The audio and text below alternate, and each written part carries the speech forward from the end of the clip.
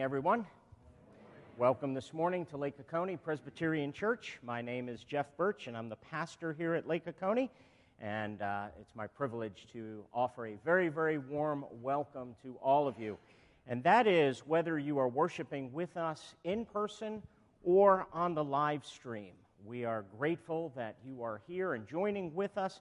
If you're worshiping on the live stream, we would love for you to say, I'm going to use my computer savvy here, the lingo. Check in.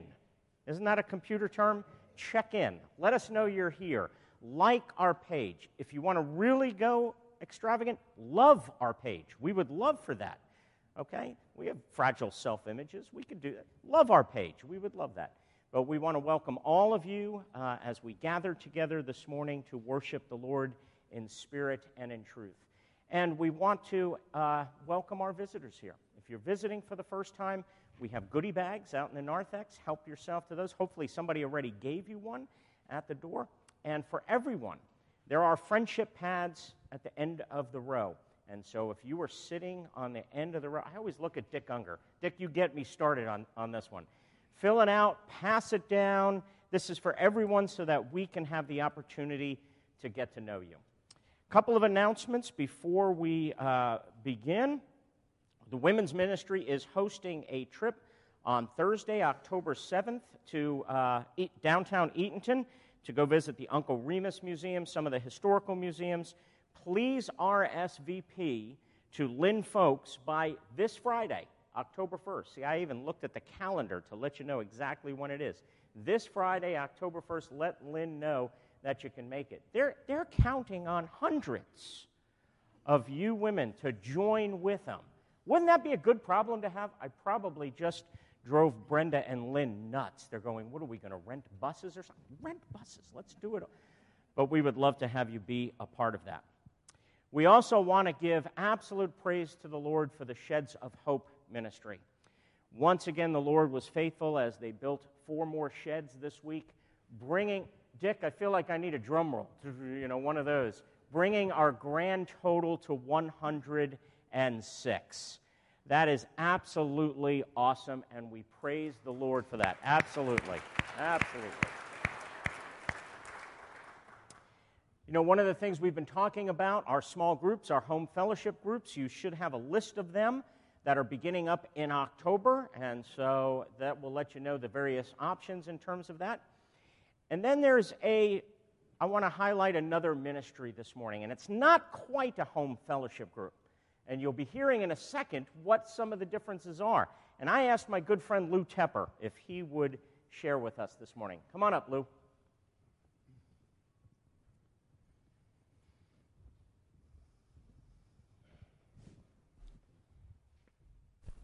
Good morning. Can you hear me fine? Yes. It was June of 1965 in Black Mountain, North Carolina, that I attended a Fellowship of Christian Athletes camp and committed my life for the first time to Christ.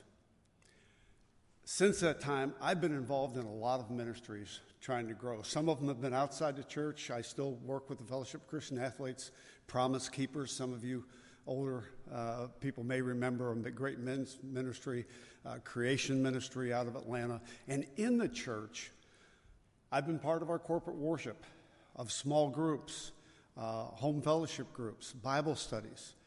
But I can tell you that since I retired 6 years ago, no ministry has brought me more joy and brought me closer to Christ than Life on Life.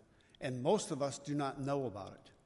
Life on Life ministry began 13 years ago at a church, Perimeter Church in Atlanta. It has exploded. It's now on 6 continents. It's in 14 countries, and it's spread throughout the United States.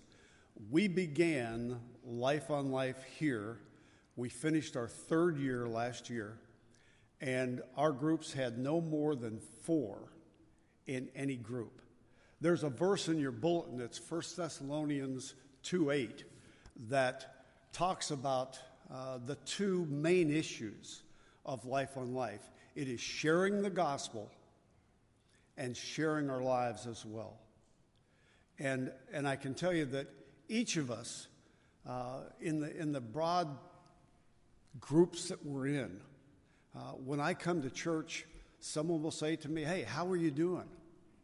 And what do I respond? Just like you do. I'm doing great. I'm okay. When in fact, I may really be hurting.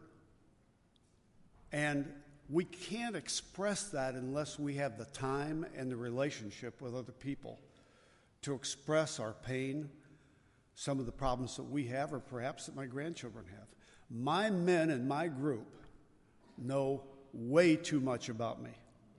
They know the warts that I have. They know the problems with my children, but I get to share life with them. As a football coach, I liken it to being a quarterback. You can't do it alone. We can't walk this faith walk alone. The quarterback, without the support of those 10 other people, without a close group, Tim, without a close position group of 5 other quarterbacks that he can share his life with, we don't have the support and the strength that we need. And so this is what I would tell you it looks like. We meet for an hour and a half every week during the school year. Much of that time is devoted to a Bible study. But the other part of that time is devoted to relationship, getting to know each other, share our lives together. And there are a lot of other things we do. We do learn to be more missional. We do learn to serve others. But it's open to any believer. You don't have to be a member of this church. As long as you're a believer, you are welcome. And I would say if you're tired of surface relationships, if you're tired of being alone, that this is a group you may want to investigate. And so if you have an interest, whether you're a male or a female, if you have an interest, talk to me, give me a call. There are 2 sign-up sheets in the narthex.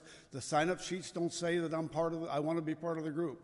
They simply say I'm interested in learning more and would like to start in October.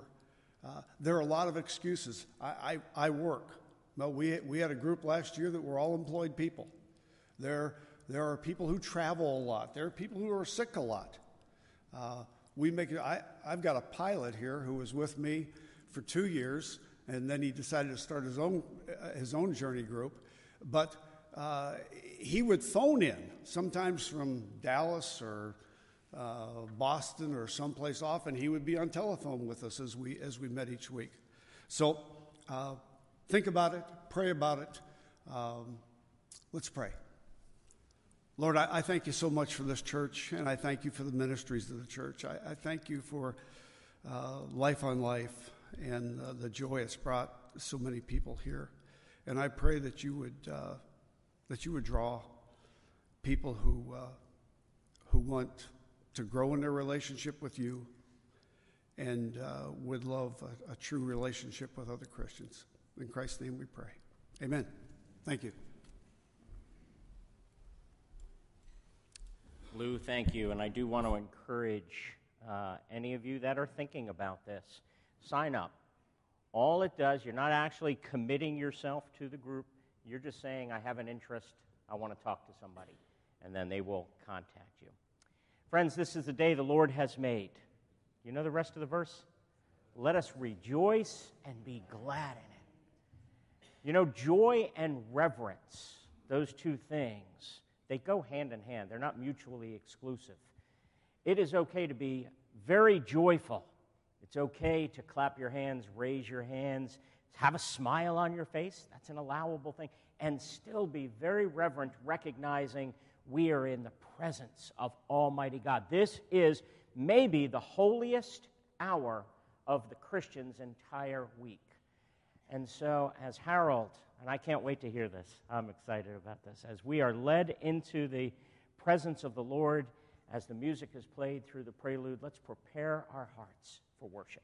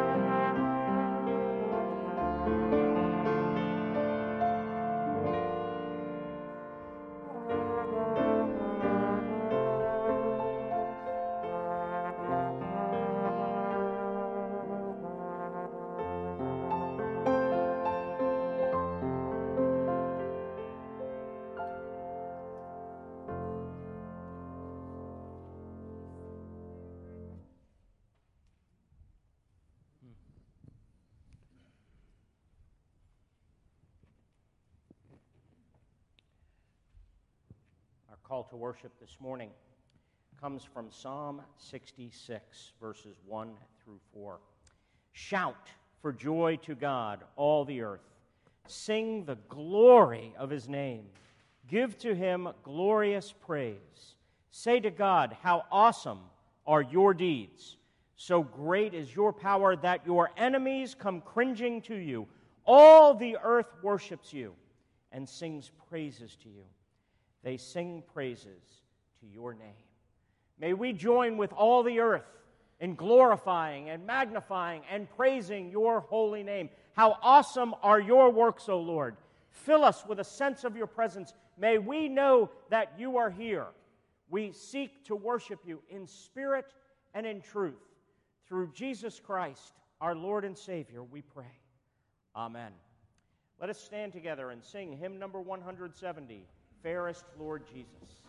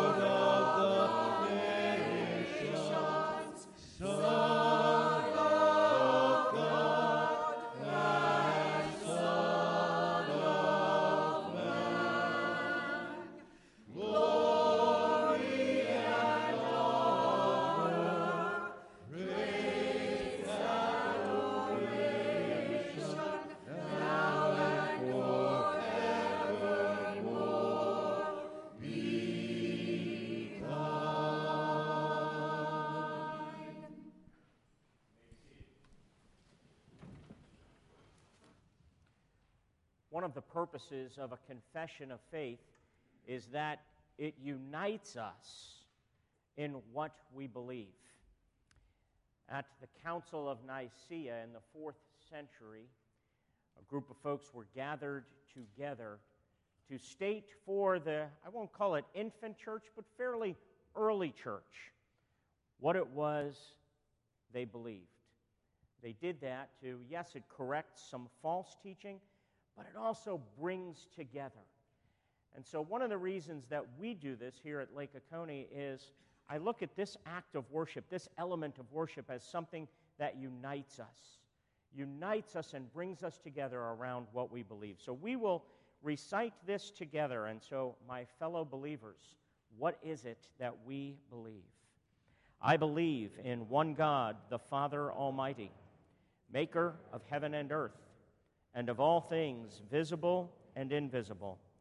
I believe in one Lord Jesus Christ, the only begotten Son of God, begotten of the Father before all worlds, God of God, light of light, very God of very God, begotten, not made, being of one substance with the Father, by whom all things were made, who for us and for our salvation came down from heaven and was incarnate by the Holy Spirit of the Virgin Mary and was made man. He was crucified also for us under Pontius Pilate. He suffered and was buried, and the third day he rose again according to the Scriptures and ascended into heaven and sits on the right hand of the Father. He shall come again with glory to judge the quick and the dead, whose kingdom shall have no end. And I believe in the Holy Spirit, the Lord and giver of life, who proceeds from the Father and the Son, who with the Father and the Son together is worshiped and glorified, who spoke by the prophets. I believe in one holy, Catholic, and apostolic church. I acknowledge one baptism for the remission of sins, and I look for the resurrection of the dead and the life of the world to come. Amen. Let us stand together and sing praises before the throne of God above.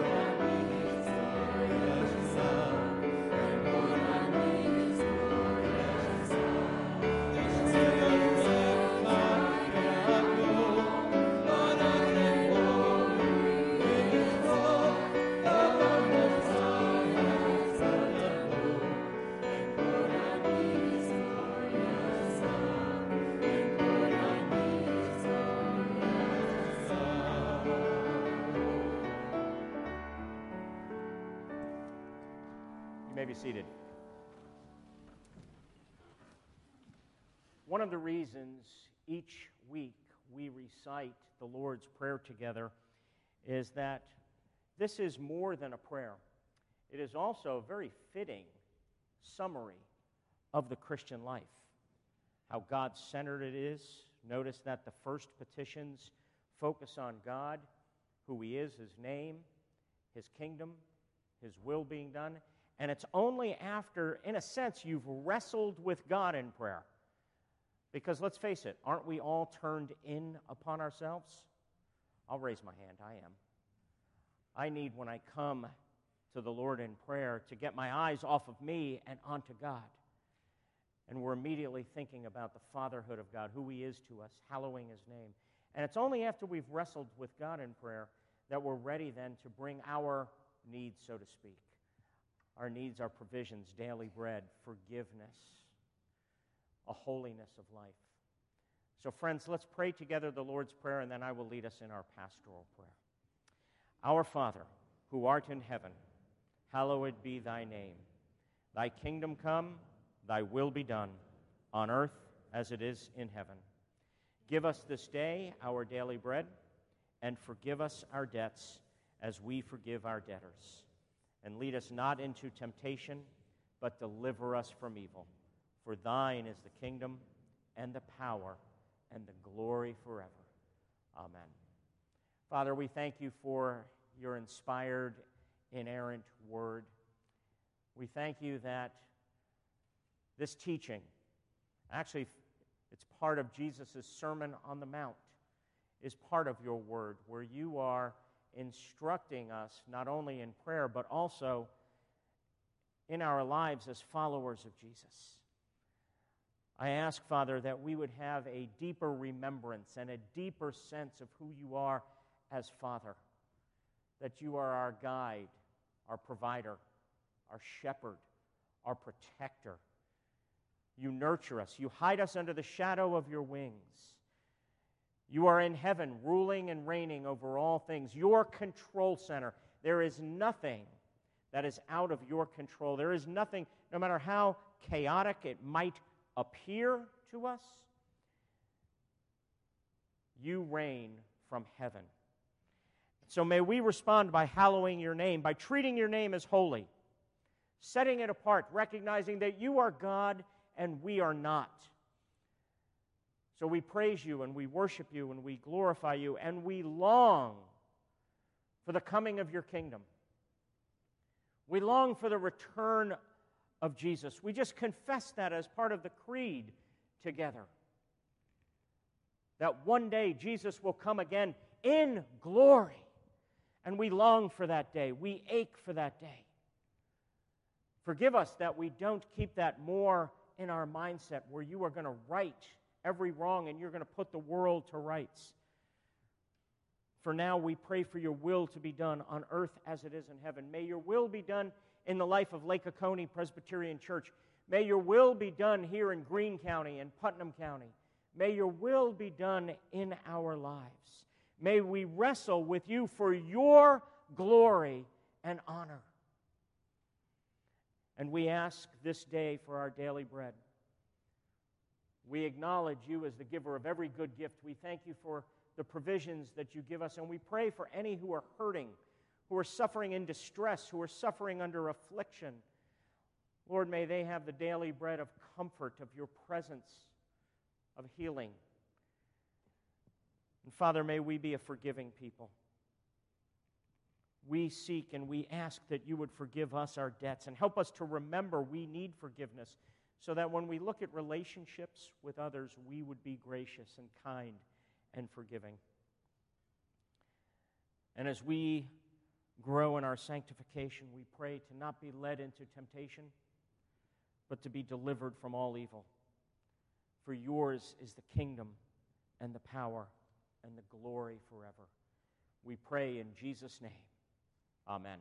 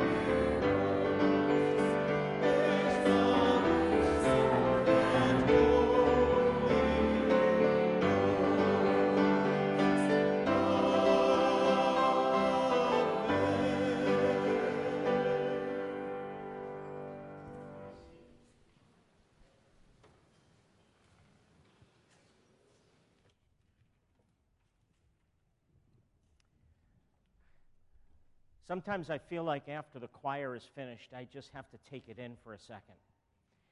I mean, worship is profound in that way. I've been speaking from the beginning about how worship is less, we are giving God glory, we're bringing Him our praises, all of that, but worship is much more God's gymnasium, where God is forming us, He's training us, He's discipling us in and through worship. And sometimes you just don't know how things will hit you.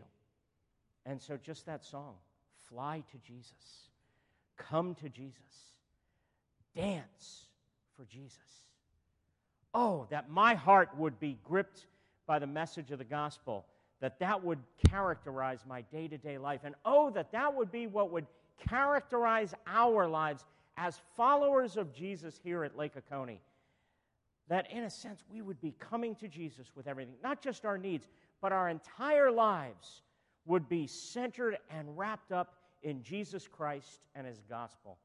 And so, Amy, choir, I feel like you reinvigorated my vision a little bit. It could be dangerous. Maybe I'll get excited this morning. I'm starting to wander. I haven't even prayed and read the text yet. Thank you. That was a ministry to my soul. Let's come to the Lord as we are about to embark on His Word this morning. Let's ask for the Lord to bless our time in His Word. Father, we do come before You. We fly to Jesus right now. And Jesus, by Your Spirit, may You teach us what You want us to know. I'm reminded that You describe Your Word as living and active, sharper than any double-edged sword. And so if it's living and active, that by itself means it can't be bald-faced or bare information or just propositions to us. It's living. It's going to do something in us. And I don't know what it is that it's going to do in us. That's up to You. That's part of the adventure we're on. But it's living and active. That is a quality, part of the nature of Your Word. It's sharper than any double-edged sword. So I pray, Father, for You to work in us sovereignly, according to Your will now, in Jesus' name. Amen. The text we're looking at this morning comes from the end of Romans chapter 3. If you've not been with us, what we're doing is we're going through Paul's, I call this the Mount Everest of Paul's writings, his magnum opus, so to speak, his letter to the Romans. And so that I don't take 8 years or 10 years doing it, we're kind of cutting it off in small bites. And so we are doing Romans 1 to 4 right now, which means I'll be finishing that section sometime in October. And then we'll be moving on to something else. And you'll be like, what? And then we will come back after the new year. We will come back to Romans 5 to 8. And at some point down the line, we'll tackle Romans 9 to 11, and we'll tackle Romans 12 to 16. But I'm doing the entire letter almost as a set of mini-series. And so we're at the end of chapter 3, Romans 3, verses 27 to 31. Paul writes, "Then what becomes of our boasting? It is excluded. By what kind of law? By a law of works? No, but by the law of faith. For we hold that one is justified by faith apart from works of the law. Or is God the God of Jews only? Is He not the God of Gentiles also? Yes, of Gentiles also. Since God is one, who will justify the circumcised by faith and the uncircumcised through faith? Do we then overthrow the law by this faith? By no means. On the contrary, we uphold the law." Friends, this is the word of the Lord given by the triune God because He loves us. Well, when I was a little kid, not quite 7 years old, it's January of 1969, I got to see my first Super Bowl on TV. It was Super Bowl III between the Goliath, so to speak, of the football world, the Baltimore Colts of the NFL, and the Davids, the upstart New York Jets of the AFL. This particular Super Bowl was famous for the quarterback of the Jets, Joe Willie Namath, they're smiling, a graduate of Alabama University, went to Alabama, right? I can't believe these words are about to roll off my lips. Roll Tide. Anybody who's watching on the live stream and knows how much of an Oklahoma fan cannot believe I just said that. But it was, in a sense, the party for Joe Willie Namath, who very confidently boasted that his Jets, they were the Davids, they were big underdogs. He boasted they would go out and win the game. And what did they do?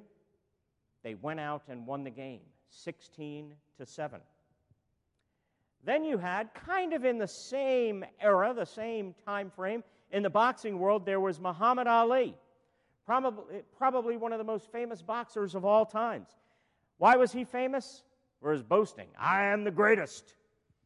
I float like a butterfly. I sting like a bee. I've been working on that all week, by the way. How did that sound?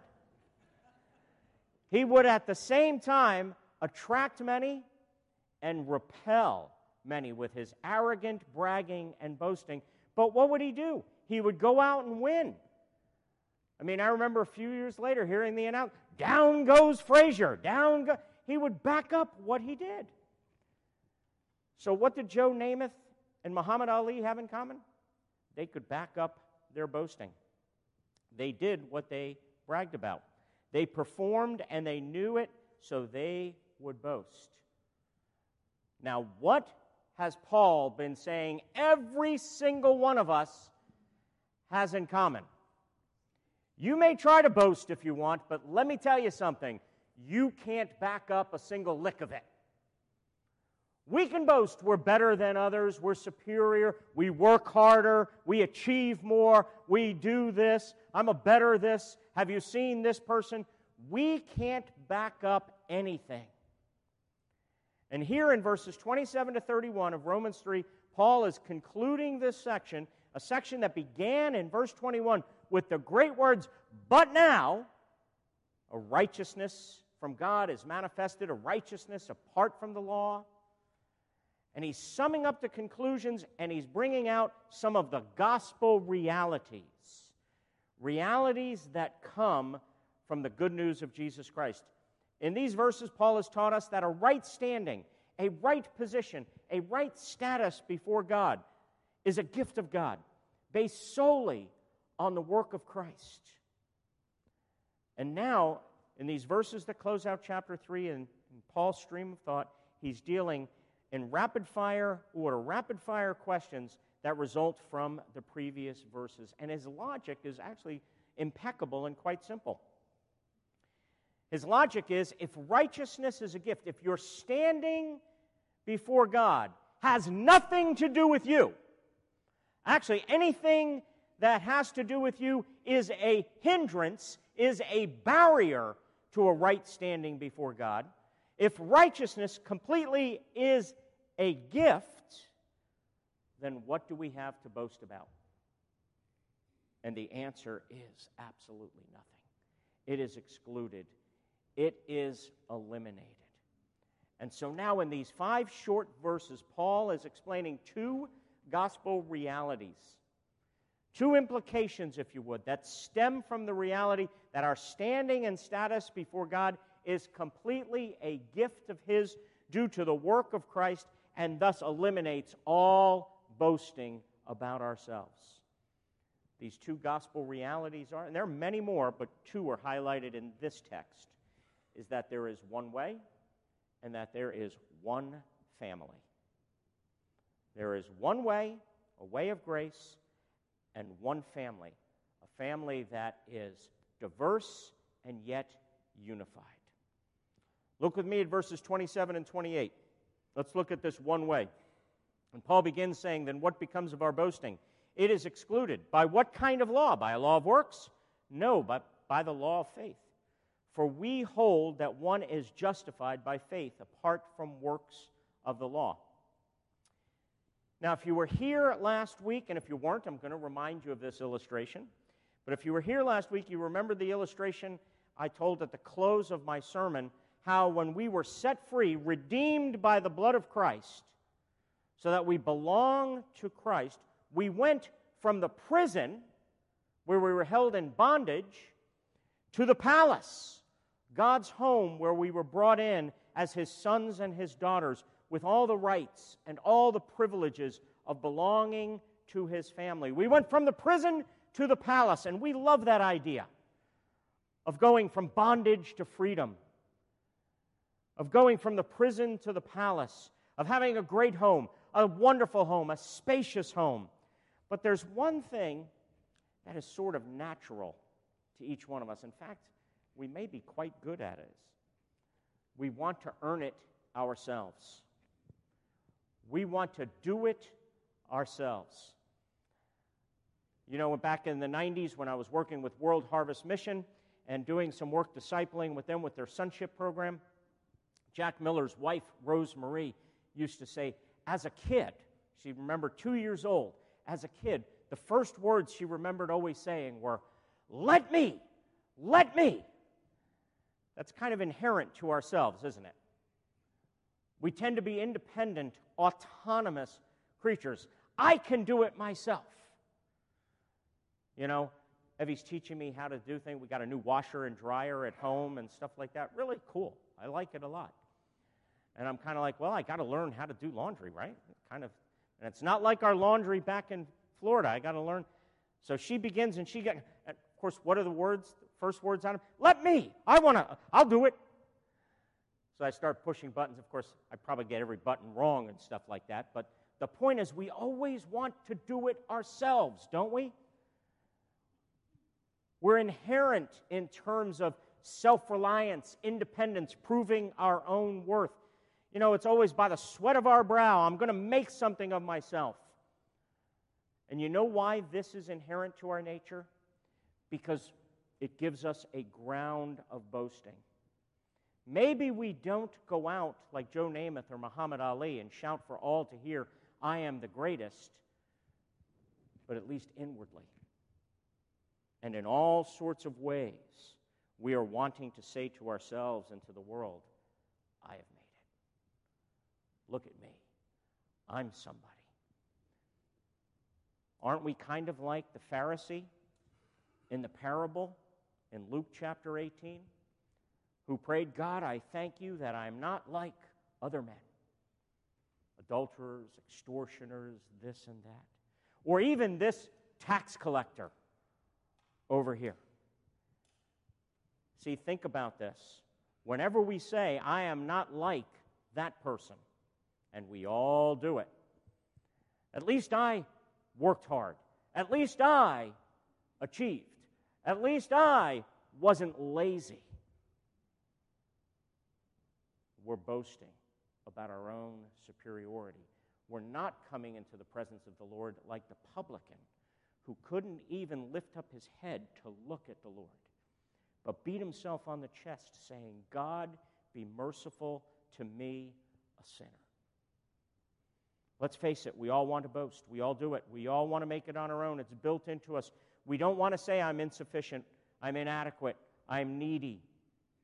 But if we embrace the adequacy and sufficiency of Christ, that is exactly what we must do. We must say, I am insufficient, I am inadequate, but He is sufficient. He is adequate. I included this quote in your reflection in the bulletin this morning, but David Martin Lloyd-Jones, in his classic book, Spiritual Depression, put it, he said, so often people say, I don't feel I'm good enough yet. And at once I know that I have been wasting my breath. They are still thinking in terms of themselves. They are still boasting. They have to do it. It sounds very modest to say, well, I don't think I'm good enough, but it's a very denial of the faith. For the very essence of the Christian faith is to say that He is good enough and I am in Him. As long as you go on thinking about yourself like that and saying, I'm not good enough, oh, I'm not good enough, you are denying God functionally. You are denying the gospel. You are denying the very essence of the faith, and you will never be happy. See, the gospel of grace is that Jesus is good enough, that Jesus is righteousness, that He died, shed His blood in order for you to be found right and accepted in His sight, Do you realize that rules out all boasting? It excludes it. See, this is the implication that Paul is putting forth here in verse 27.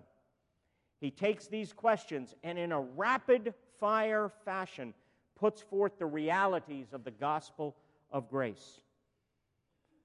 Thomas Schreiner, one of the commentators I've read on this particular text, says, boasting would be fitting if righteousness were based on what we do. In other words, if we could back up what we say, go ahead and boast. Faith, however, achieves nothing, but with an empty hand receives and trusts in what God gives.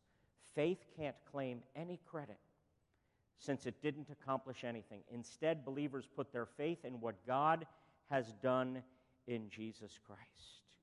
This is why Jesus said, if anyone wants to follow me, he must first deny himself, give up yourself, divorce yourself from yourself, take up your cross and follow me. That was Jesus' evangelism, by the way. That wasn't elder training. That was 101. If anyone wants to follow me, the requirement for following me is have nothing to do with yourself. You think we maybe have to take Jesus' words a little bit more seriously sometimes? So Paul puts forward his argument in 3 rapid-fire questions. What becomes of our boasting? Then he says, second question, by what kind of law? A law of works? That's the third question. What does he mean here by a law of works and a law of faith? There are many who think he's referring back to the Mosaic law, things like the Ten Commandments and stuff like that. But most conservative scholars believe that Paul here is engaging in a sort of play on words where he's using law, either of works or of faith, as basically a system, a principle, or an order. So in other words, you can live your life, and we are doing so every moment of every day, on the system of law.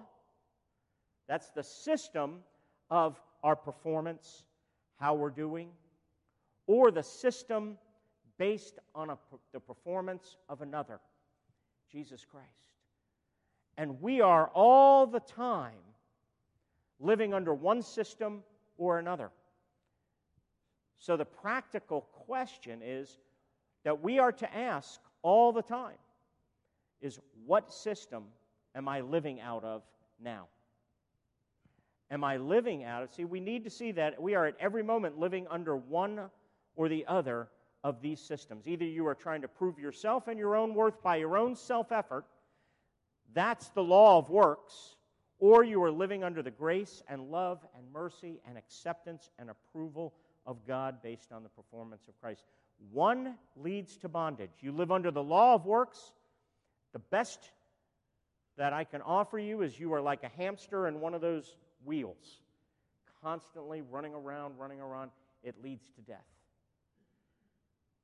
Only the law of faith, the system based on the performance of Christ, as he expands it in verse 28 and says, for we hold that one is justified by faith, the system of faith, apart from works of the law. Only that will lead to freedom. See, I taught on justification last week. I'm not going to go through the whole teaching again, but basically, justification is the ultimate life affirmation. It is the ultimate affirmation from God that we are okay. See, we all want to be tough, independent, don't want to show that we're needed, but every single one of us, the thing we need most of all is to know that we are okay. I think that's why the song that the choir did hit me so hard and hit me so well.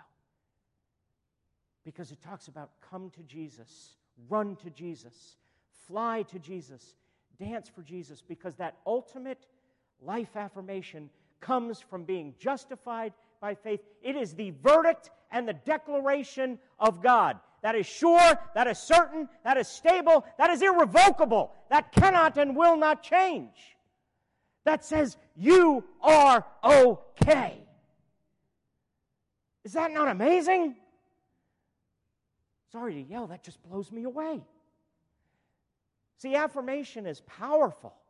We need affirmation in our life. We need, if we're living out of that, we're okay with God, we can then move towards others, affirming, encouraging, loving one another. And even when we have to confront, and when we have to and it's necessary. This text does not preclude that, but we can still do that, especially with our Christian brothers and sisters, out of that foundation that they're okay because of the righteousness of Christ. They may need a course correction, but they're still fundamentally okay. See, are our words life-giving or life-detracting? Do our words give life or do they give death? See, affirmation is unbelievably powerful and important. I'll give a quick story, a quick illustration. I was planting a church in Oklahoma, and 40 worshipers. We were tiny. And we knew that we were running out of money. We didn't know what our future held, so I was beginning to candidate, and I was candidating at the church in Florida, the church I was called to and ended up being at for 17 years before I came here.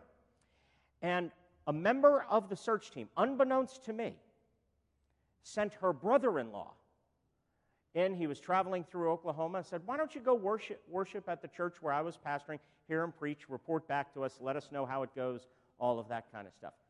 So, of course, there's 40 of us, and in comes a visitor. You ever been in a small church plant when a visitor shows up? We're like vultures. Hi, welcome to Edmond Community Church. Come on in. Yeah, we'll find you a seat. Well, can I get you a cup of coffee? I know, we're there, and we were friendly anyway. Okay, so we do that. And he hears me preach. And afterwards, I go up to him and welcome him and invite him and stuff like that. And all he said, and I still don't know who he is. To me, he's a visitor, right? And all he says is, Jack would be proud. And now I'm starting to think, wow. And he meant Jack Miller, whom he knew. They grew up together in Northern California. Now, you should ask Evie how I was that afternoon. Jack Miller is one of my heroes in the faith. I never met him, but he mentored me through his teaching, his lectures, his writing.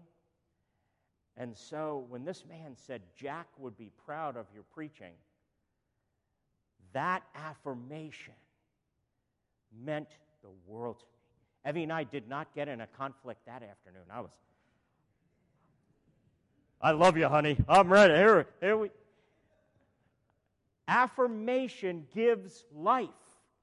It is powerful. But the ultimate affirmation we need comes from God. And friends, if you are in Christ, if you're a follower of Jesus, a believer in Jesus, you have the ultimate verdict from God. He says over you, you are okay. Is that not amazing? Look with me and briefly. I promise you point 1 will be is longer than point 2. This will be a briefer point. But a second gospel reality is that there is one family. The remainder of the text says, or is God the God of Jews only? Is he not also the God of Gentiles? Yes, of Gentiles also, since God is one, who will justify the circumcised by faith and the uncircumcised through faith. Do we then overthrow the law by this faith? By no means. On the contrary, we uphold the law. See, what Paul is doing here is he's taking realities, he's drawing from the reality of our salvation, and he's saying, what difference does it make in the life of the church? And he's saying the difference that it makes in the life of the church is, and notice the words in the text, since God is one.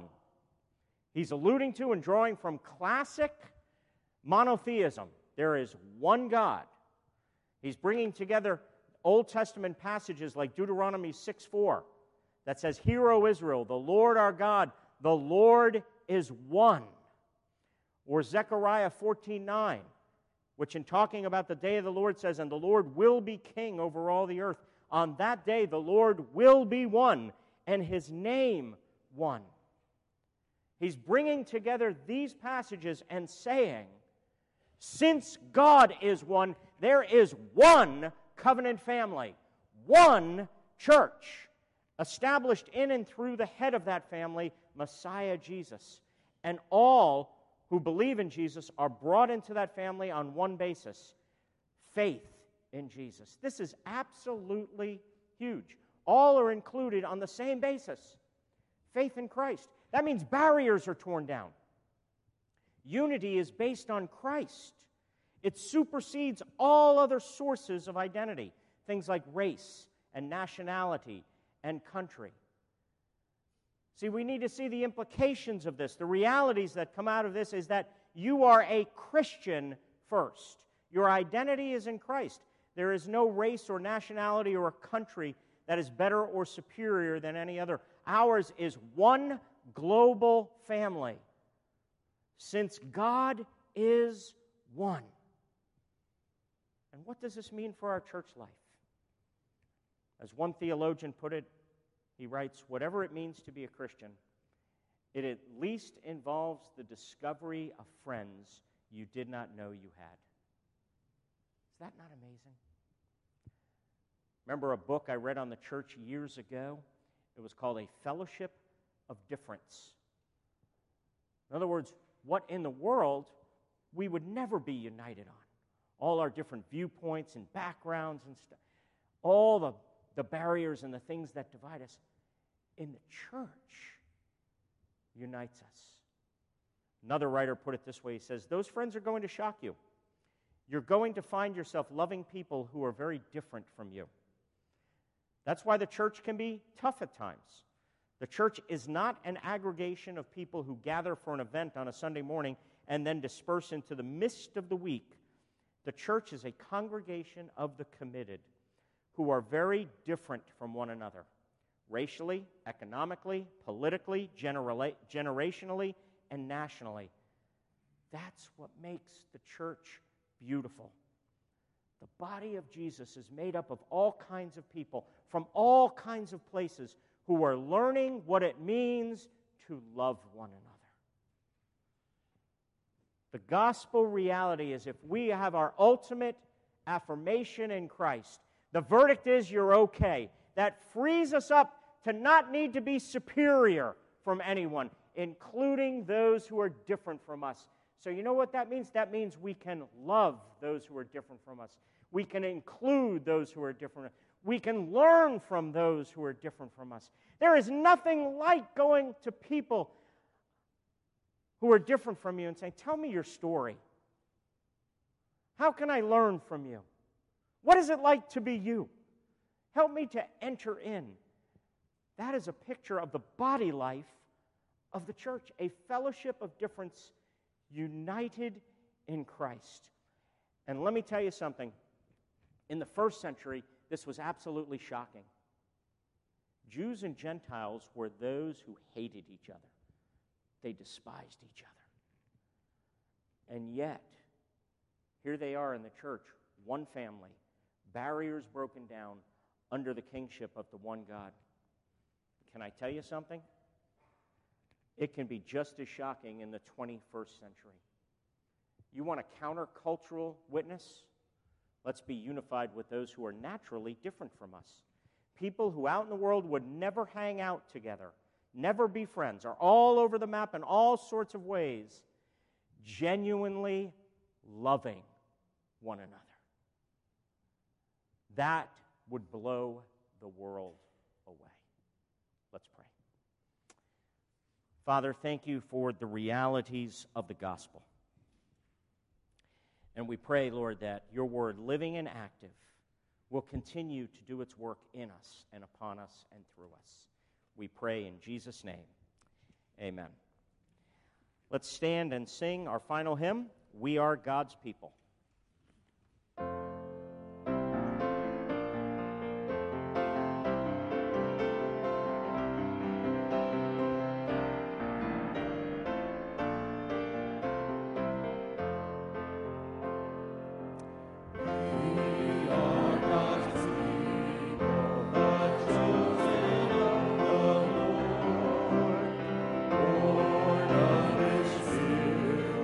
Established